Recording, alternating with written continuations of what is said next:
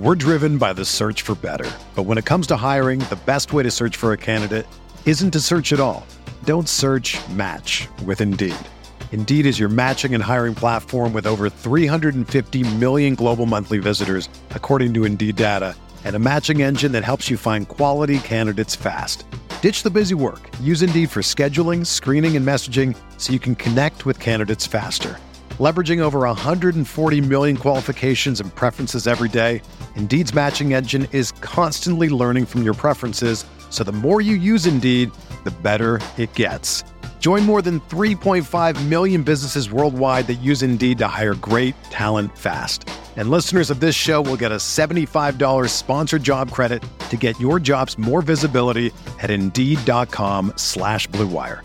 Just go to Indeed.com/Blue Wire right now and support our show by saying that you heard about Indeed on this podcast. That's Indeed.com/Blue Wire. Terms and conditions apply. Need to hire? You need Indeed. This season, all your favorites have one home for the holidays. Yours with Disney Plus. Merry Christmas!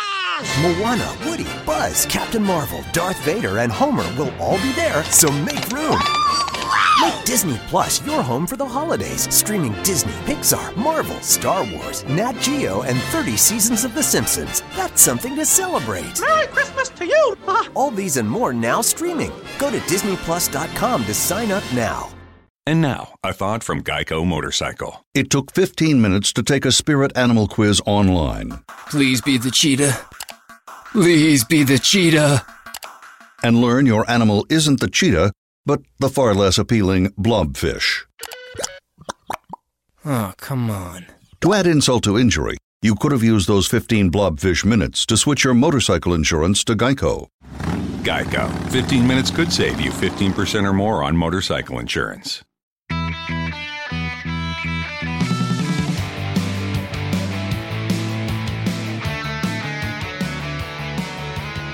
Welcome to the Barcelona Podcast, episode 112, Unmissable Opinions, brought to you by the most influential voices in the FC Barcelona community.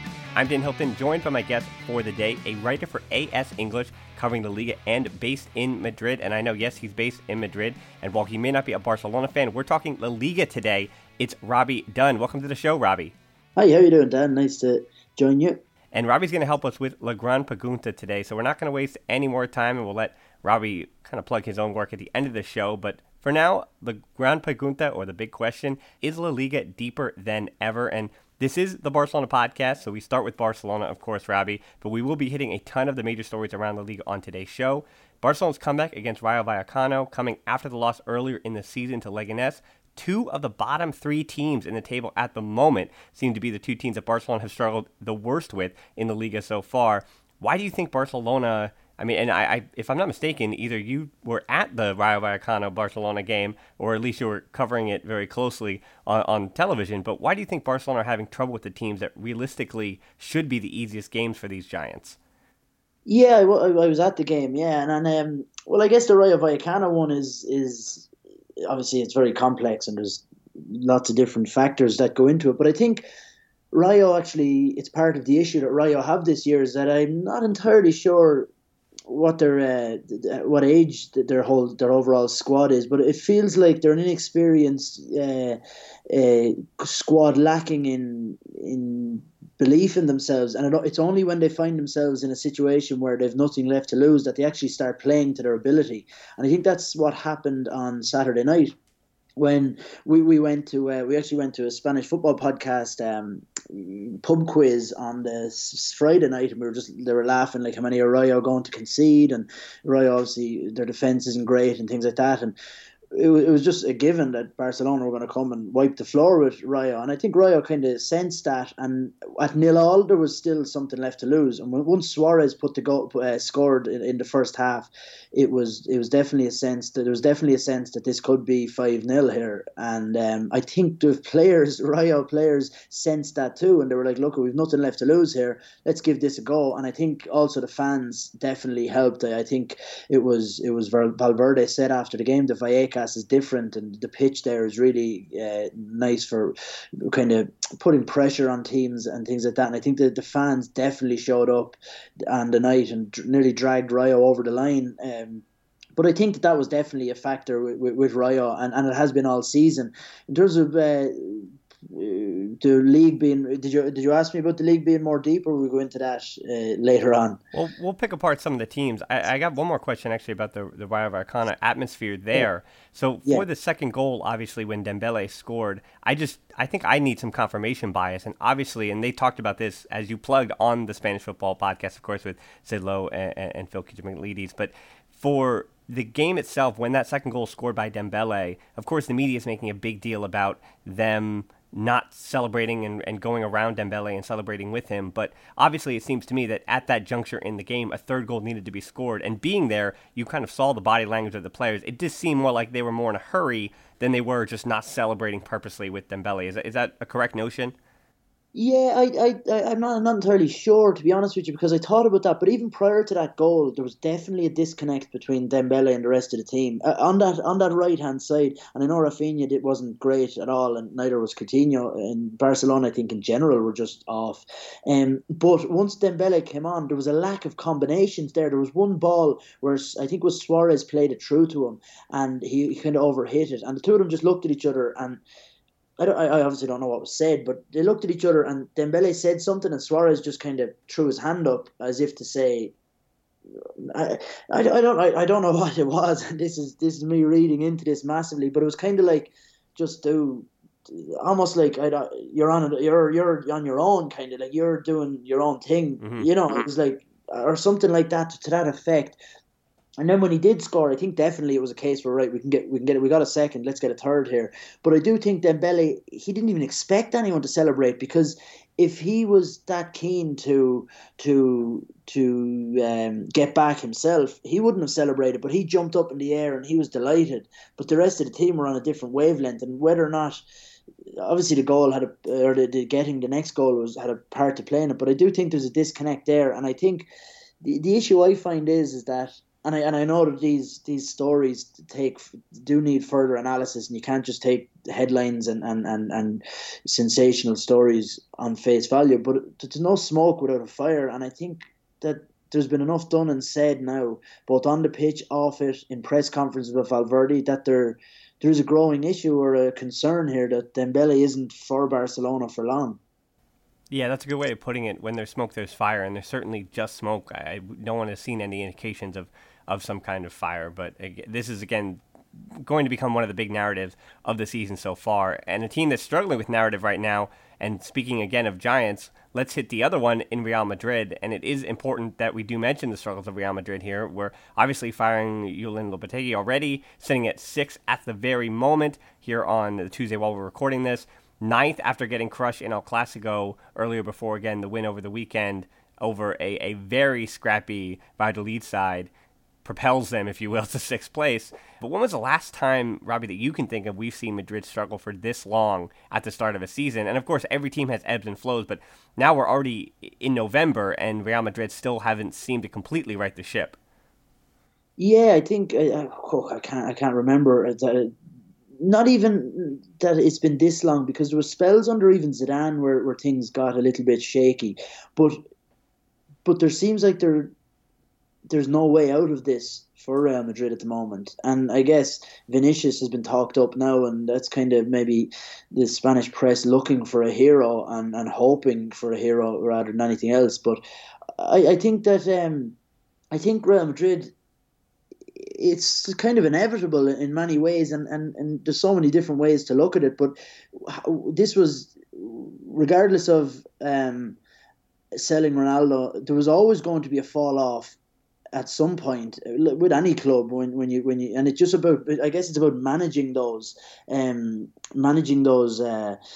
drops and being prepared for them and dealing with the unknown when it happens and being prepared for the unknown. And I just don't think that Real Madrid planned for this whatsoever. I think there's a correlation between how surprising the Zidane press conference and departure was, and just how bad I guess they've looked in the following months, and how the scramble for a new manager has been. I think Zidane really surprised them, and I think I don't really know if it's an arrogance with Real Madrid, but I guess they thought that they were winning and they were just going to keep winning, and they didn't. It's almost like they didn't foresee any of this happening, and I think that's just poor leadership and poor management of the squad and the situation.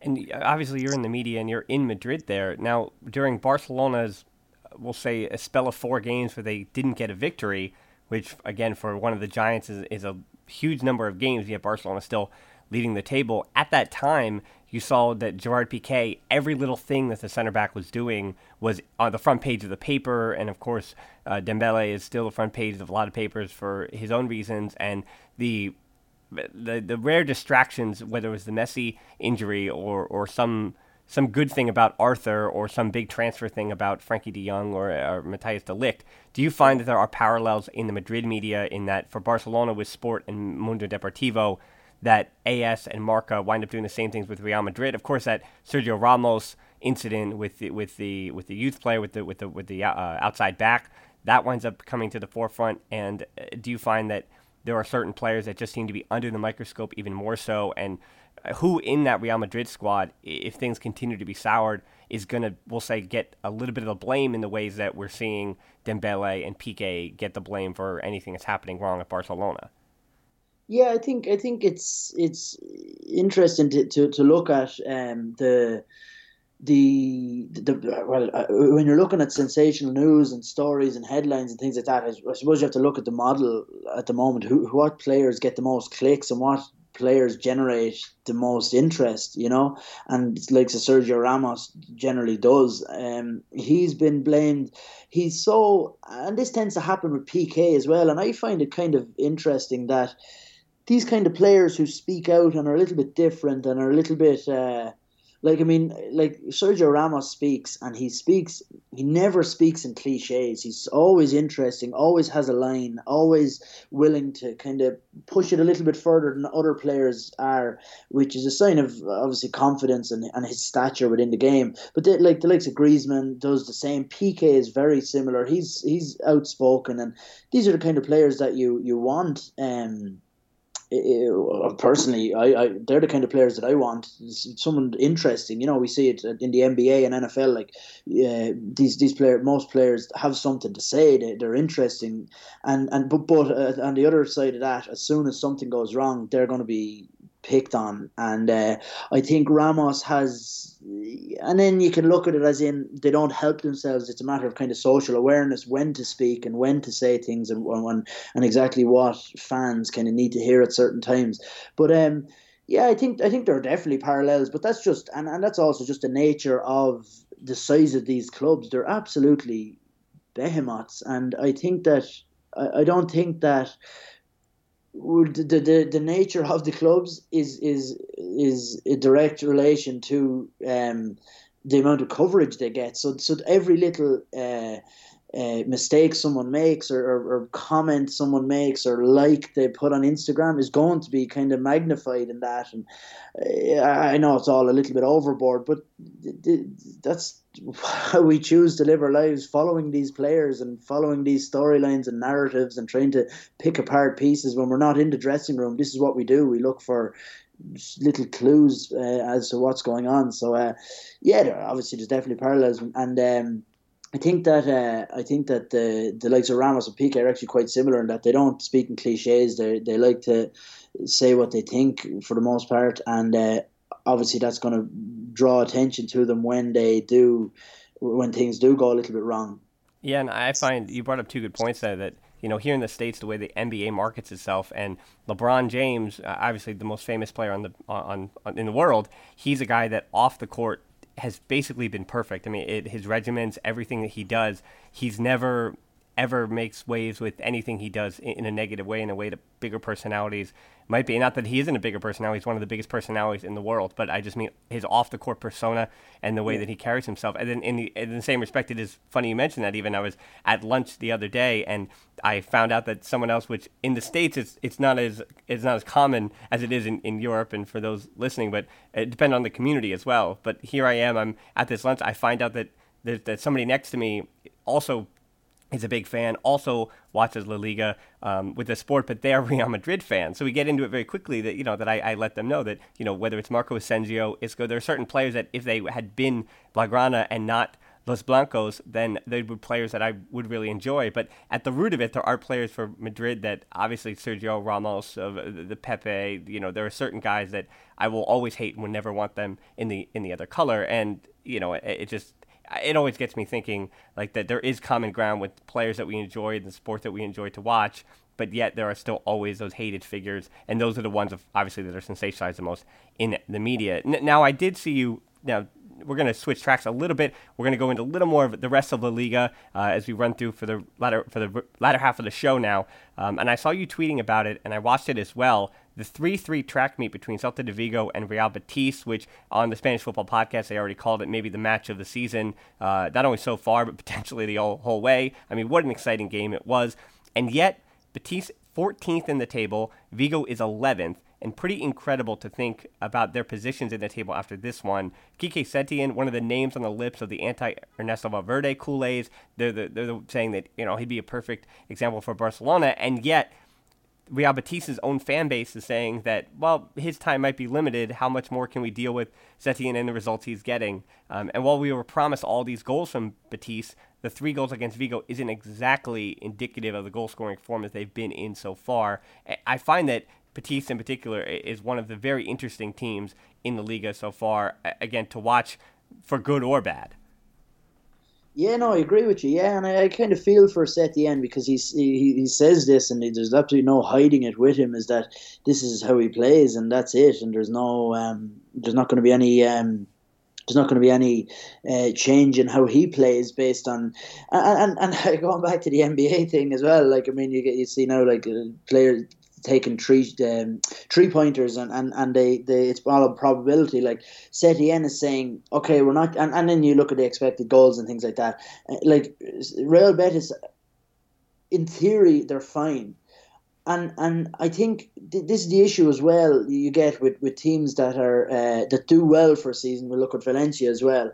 They do well for a season and overshoot their objectives and play better and perform, or not perform better, but they perform better than what their overall play would suggest. All of a sudden there's a drop in that, not necessarily even that bad, but a drop back to a regression to the mean, and all of a sudden you've got fans going crazy. You're saying, and it just doesn't make sense, because Real Betis, like when you look at Betis before Setien came in, they were going through managers like candy. Like they had a bunch of managers, had no style, had no personality, nobody cared about them, and they're a historically massive club in Spain.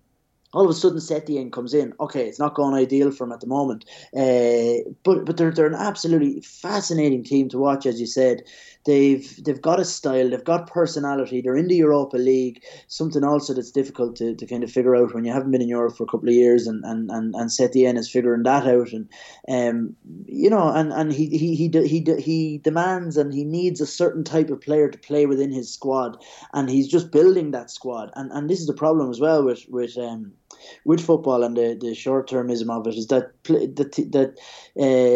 managers aren't given enough time to kind of implement this and let his style get to the best of what his style can do. And I think anyone calling for his head at the moment is just ridiculous. I'd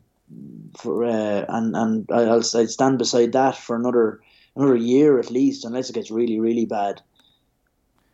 Yeah, when I think of Setien, I almost think of Paco James, who was with Las Palmas, how he seemed to be managing a team and a squad and wanted them to play in a way where he needed more skillful players than he had. And the players he needed were just resourceful, experienced ones who were going to fight off relegation, and yet he was trying to play this way that was trying to win a trophy.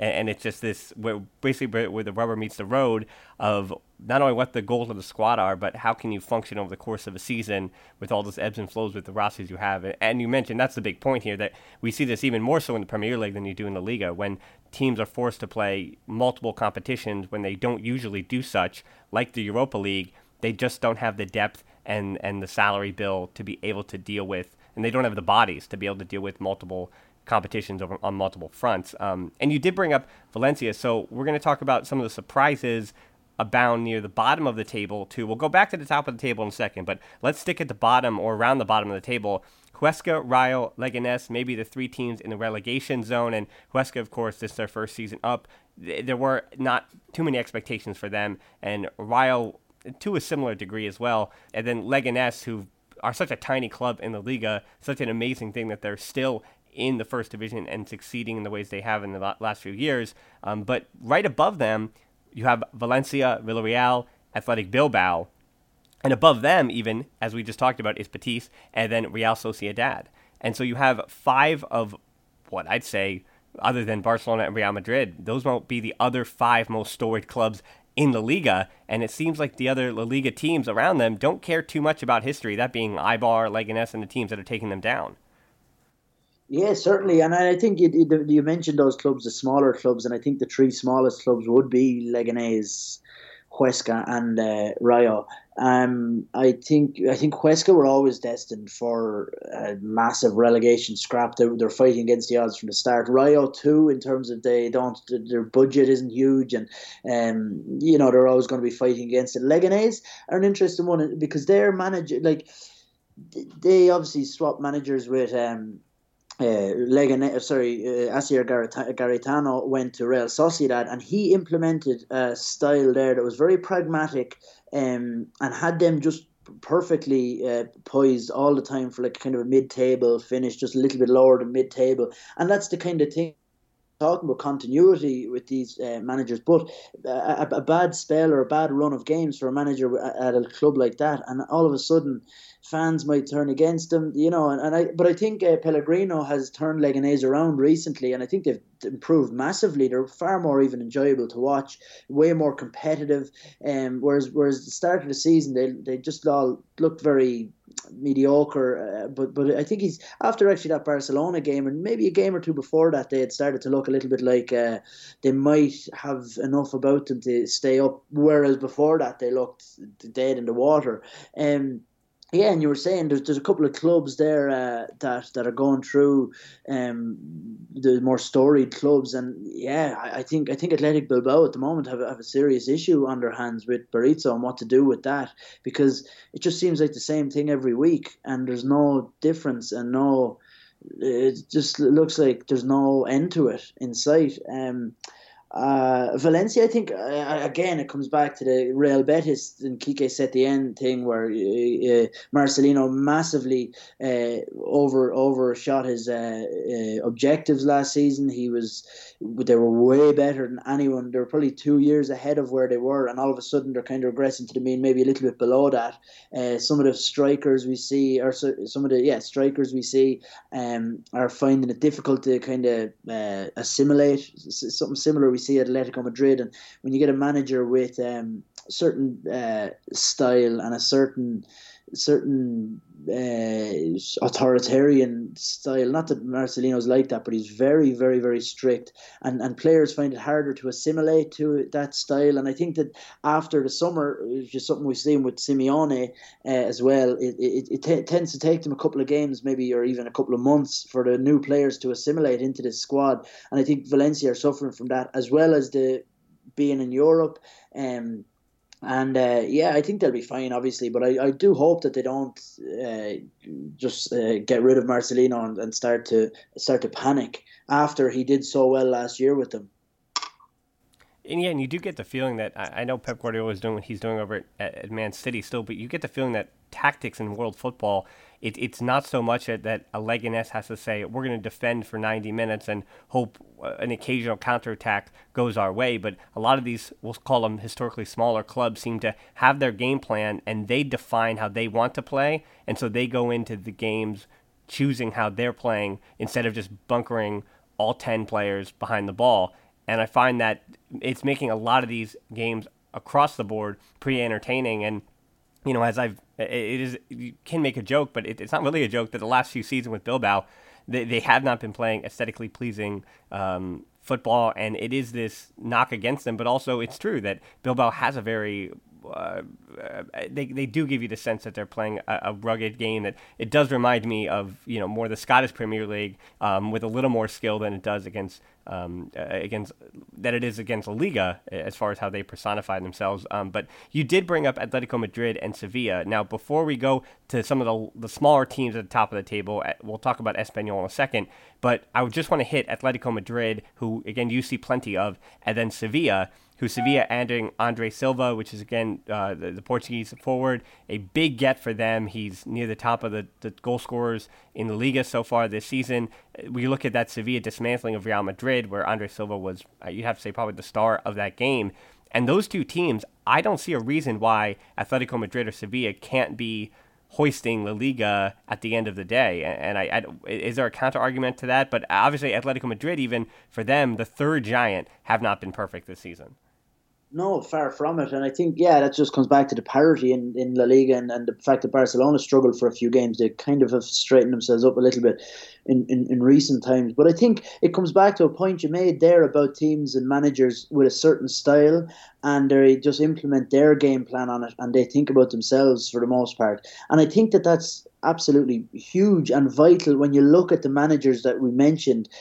And I think it's because there's just such a technical brilliance within Spain, and like you look at the Segunda division, and I go to, I won't say a good few games, but I go to a few games and I watch a lot of it on telly, and you look at it and you're like, this is actually technically very high standard. Mm-hmm. And then you go to La Liga and you've got so what you get, and it's actually a really interesting topic to kind of dive into, but there's this, after Pep, we'll say, maybe, and after the World Cup winning team, the Spain World Cup winning team, there's an ideological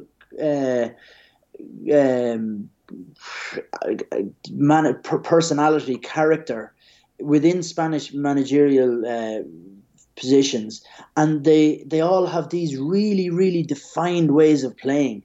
And I think, and they're being given chances as well, which is probably a result of Pep and a result of that Spain thing. So you look at Pablo Machin with Sevilla, wonderful football, a wonderful style of football, a really real clarity in what they try to do.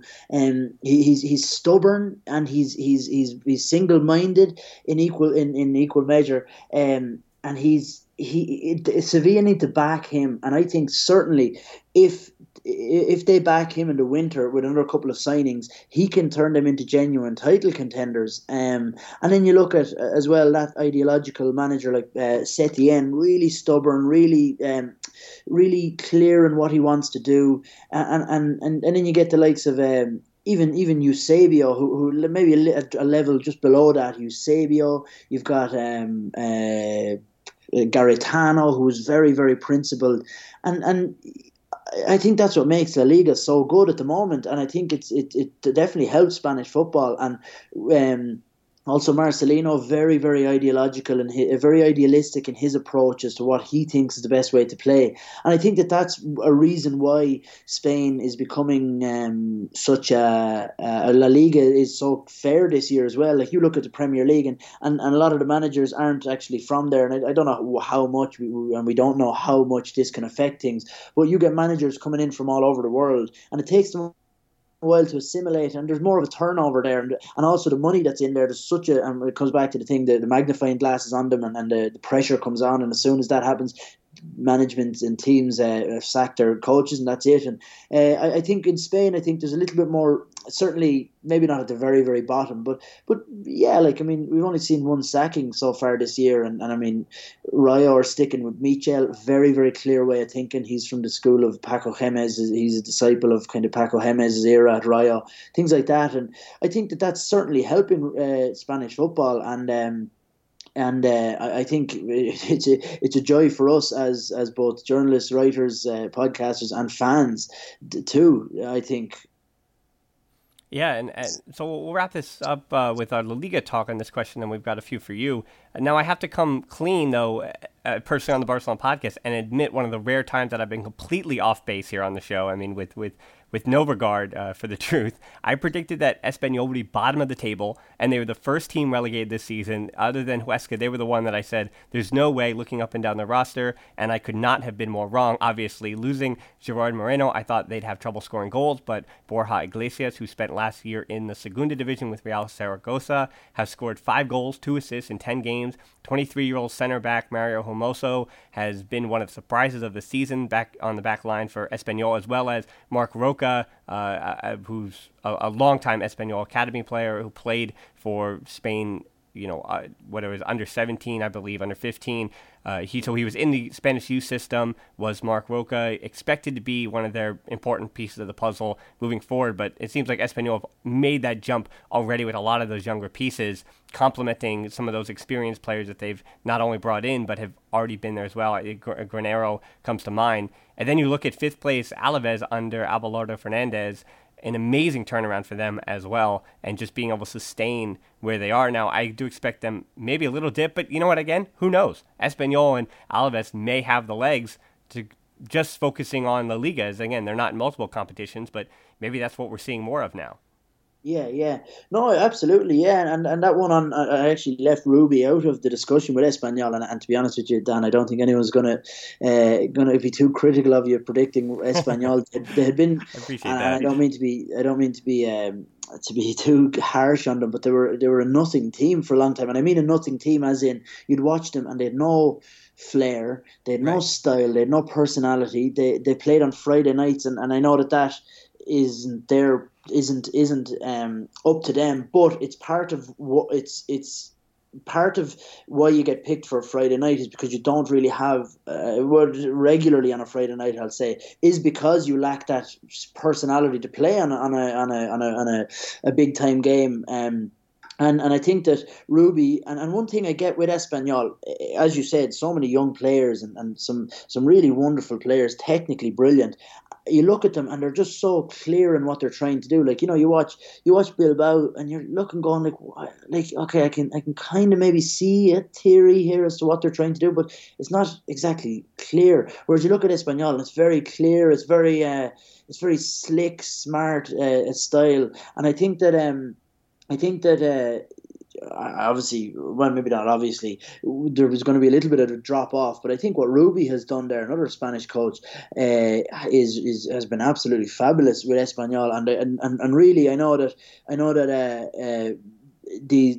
you could say it just based on their results, but they're actually a really enjoyable team to watch. Maybe not Alaves so much, but they're getting results too. So it's fascinating to see when or if these teams will drop off. And every week you're waiting for it, but it hasn't happened yet. And I've just actually got Espanyol and Athletic Club on the telly here, and I was just watching the first half. And I was kind of thinking, oh, maybe this will be the week, but it just seems every single week they're finding a way to win, and a fascinating football club at the moment. Now I've got basically it's a 2-part question for you, both personal and more broad. Now, obviously, this is a Barcelona podcast, so I've been a staunch defender of saying that La Liga, I think if you stack them up, while they don't have the money of the Premier League, and they might not have the injection of youth in every team like the Bundesliga, I think La Liga, pound for pound, is just as good a league as the Premier League. I think it's more of a brother sister than it is a older brother younger brother type situation. So for me, again, that's where I stand. But obviously, here I am on the Barcelona podcast, quite biased. And now the 2-part question for you would be: one, what was it? Obviously, our listeners can tell you don't have a Spanish accent. So what took you from the UK and Ireland to Spain to cover La Liga in the way that you do? And then part 2 of that is, again, coming from the UK, what kind of narrative do you feel? Because obviously, if you hear anybody who followed the Premier League in the UK, it's a simple hierarchy. It's number 1 Premier League, and then everything else below it. Yeah. I'll have to correct you there firstly, Dan. Ireland isn't actually in the UK, but I'll let you off on that one. Oh, of course. Republic of Ireland, and Yeah, no, don't worry about it. Yeah, well, what drew me for her first was, and I just to touch on the thing about the Premier League. I think the issue with Spanish football, I'm not entirely sure. I've thought about this in depth, and I've gotten different answers from different people I've spoken to, different things. I think a part of it is the coverage. There's not as much English coverage, and also another thing is that people don't know where they're taught. Where, for me anyway, and for us as kids growing up in Ireland, we'd follow the Premier League because we knew where these places were, and we had been to these places. We had been to Manchester. I went to Anfield a lot of times with my family on trips to go to watch games. We went to Old Trafford with my friends as we got older. We'd been in London. I'd been to White Hart Lane. We knew these places. Whereas when I first moved here 2 years ago, I was just doing like that. I was joking with my family on WhatsApp, and we were sending messages, and I was like, I don't know Spain. I don't know where these places are. Like, I don't know a lot of these places. I don't know the history enough. And I sent a message to my family saying, "Where's Valencia?" And just a joke, like, to see what their knowledge was. And my sister was like, "Oh, it's in the north, no?" And then my brother was like, "Oh, it's a trick question. It's an island." And they just didn't know. And I think that's a part of it. It's hard to kind of connect with a team and teams and leagues when you don't actually know where it is that you're talking about and the kind of context behind a lot of these places. But what brought me here was when my girlfriend is from Madrid, and we lived in Ireland for a few years together, and then we would always plan to move here. And I decided off just on a whim, as I so often do, that I was going to write a book about Rayo Vallecano too. So I just said, "Yeah, let's go." And she moved here, and we live in where her family are from here in Madrid. And yeah, that's what brought me here, and it was it's been working out so well so far.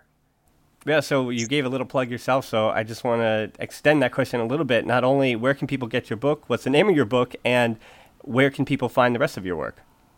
Yeah, you can find my work. I tend to write for a couple of different places. Diario As, I have an English website section, and I write for them, do some columns for them. Always trying to do more, obviously. But the Working Class Heroes, you can buy it on Amazon.co.uk or Book Depository. It's free shipping, and you can, or also Amazon.com as well. So it's Working Class Heroes, and on Twitter then Robbie J Dunn is. You can find everything that I do on there pretty much. And, of course, we'll have all of that in the show notes. And we also ask you, thanks again for tuning in, but you can tap in your app right now, check out the show notes to subscribe to the show and check out all the different things that Robbie mentioned, whether it was finding him on Twitter or, again, finding his book. You can also find us on social media, too. We're on Twitter at The Barcelona Pod or at HiltonD13 for me, and on Instagram at The Barcelona Pod. Our closed Facebook group, well, again, we do appreciate all of our listeners. It's been a few weeks since we had LaRonda with some questions, but we're going to get back to that soon enough. That's tbpod.link/group for deeper dive discussions. You can, again, those where you can get your LaRonda questions in and we'll answer on the show. You can also help us out on Patreon to continue making these shows. It's tbpod.link/Patreon. And again, we cannot mention enough that post El Clasico in particular, if we have new listeners or you're just tuning in for the first few weeks and you like what you have to hear, please give us 5 stars, subscribe to the show, Apple Podcasts, on Google Play, Spotify, wherever it is that you're listening. Those subscriptions and those reviews really do help a lot. So again, we just implore you, just a little reminder here. And Robbie, in particular to you, thanks so much for coming on the show. And thanks to our listeners for listening to the Barcelona Podcast. Until next time, we'll talk to you soon. Forza Barça.